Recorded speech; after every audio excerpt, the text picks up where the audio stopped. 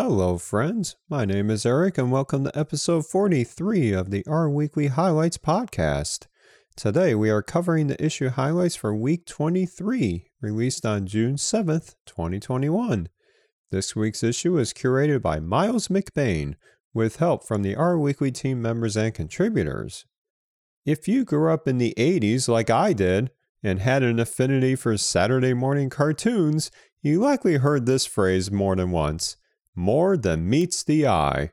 This doesn't just apply to futuristic robots, but also the immense capabilities that the R Markdown ecosystem brings to the table, and more specifically, the immense flexibility offered in the Knitter package. Of course, launching a template R Markdown document in something like RStudio gives you a taste of what R Markdown offers. And what's been evident in the brief history of this very podcast and beyond is that the R community has taken the building blocks that R Markdown provides to amazing directions. For instance, Emily Reederer has shared in multiple conferences of the values of R Markdown as a driver for package development. In this light, having good practices with making R Markdown code chunks both efficient and logically structured can save a lot of time and effort. And none other than the esteemed author of R Markdown himself, Yihwei Xie, has drafted a terrific post detailing a ready-made solution for our first highlight today.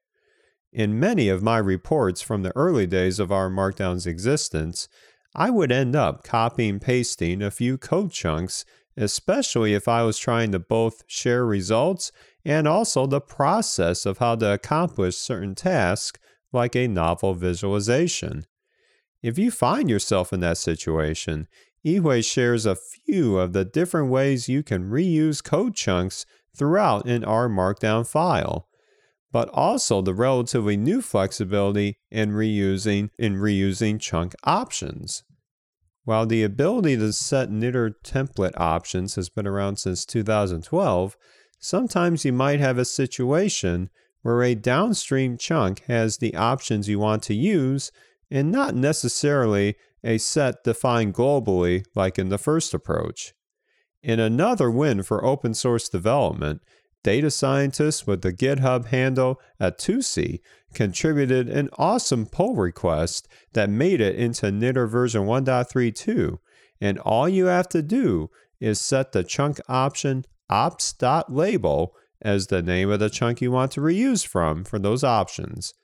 Yihwei concludes the post with how you can reuse both the chunk options and chunk content from a previous chunk. The less typing way is to set the ref.label argument to the name of the previous chunk, but wrapped in the somewhat ambiguous, at least for me, I function from base R. But I prefer the more descriptive approach of setting ref.label and ops.label to be simply the name of the previous chunk. There is a lot more customization possible thanks to the immense flexibility Knitter provides, and I'm excited to see the R community continue to push the boundaries of the R Markdown ecosystem. Staying with a development theme, with the rise of data science across many industries and the massive data being generated, it's a practical reality that many in the field are leveraging not just one tool for their analytical task at hand. Programming languages come immediately to mind, as I can personally attest that while I am very much using R as my primary statistical computing engine, I am also hopping to Python and various web stacks like Node.js on occasion for specific use cases. But it is not just languages where I value the ability to pick and choose, it is also development environments. A single IDE may not always be appropriate for all situations, and there may be other factors, such as infrastructure, that dictate the choice. Economist by training and now data scientist Alberson Miranda pursued learning Python last year and became a big fan of the support Visual Studio Code provides for Python development. Members of the R community have been leading solid efforts to bring near first-class support for R within Visual Studio Code, from the impressive language server package led by Randy Lai and Kun Ren, to more recently the ability to run most RStudio add-ins within VS Code directly, thanks to the immense work from this week's curator, Miles McBain. These major developments enticed Albertson to explore using Visual Studio Code for R programming, and his detailed blog post documenting his setup is our second highlight today.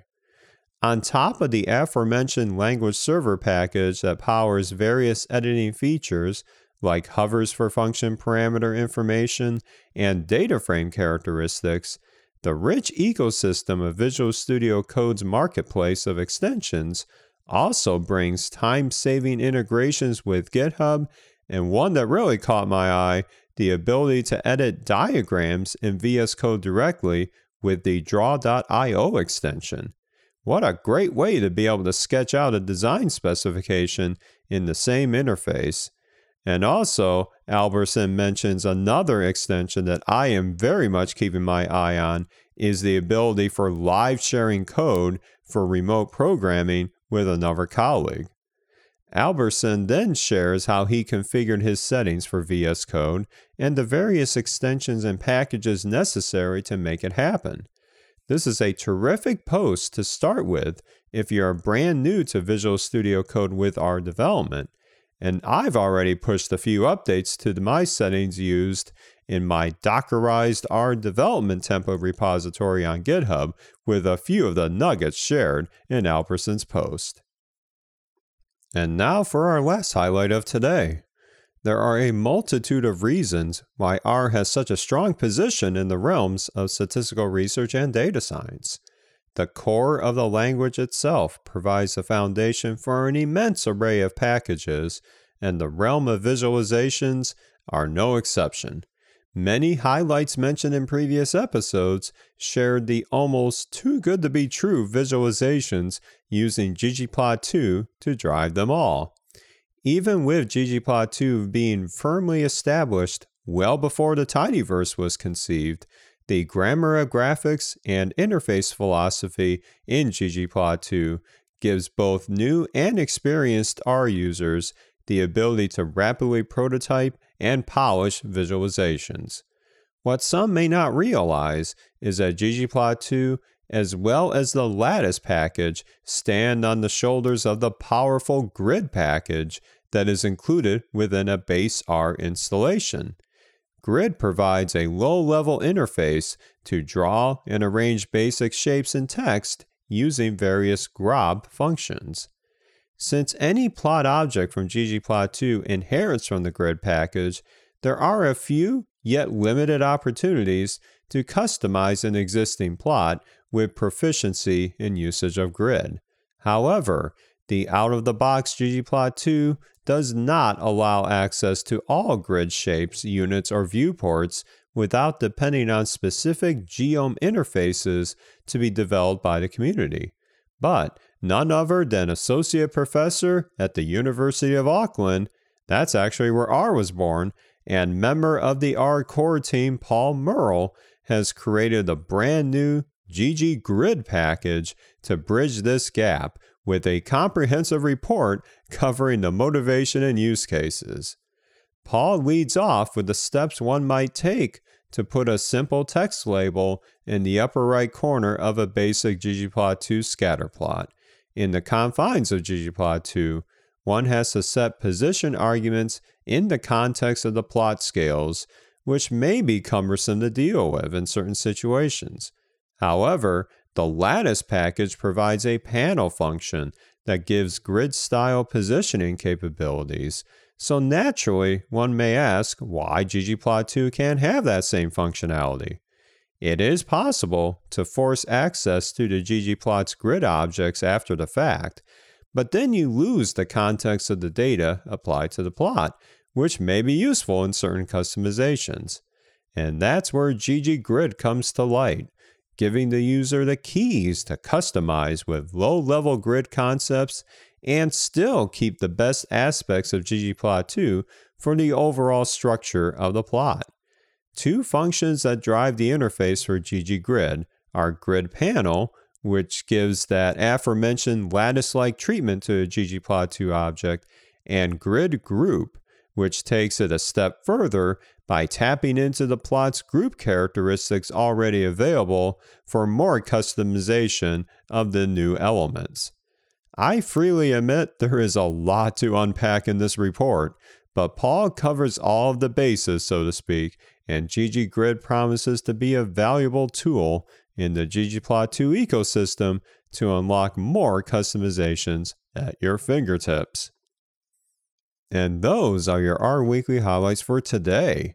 This issue is chock full of additional stories that are certainly highlight worthy, such as the brand new Sherigan gallery of cool tricks and themes, a novel explanation of public key cartography based on colors, and much more.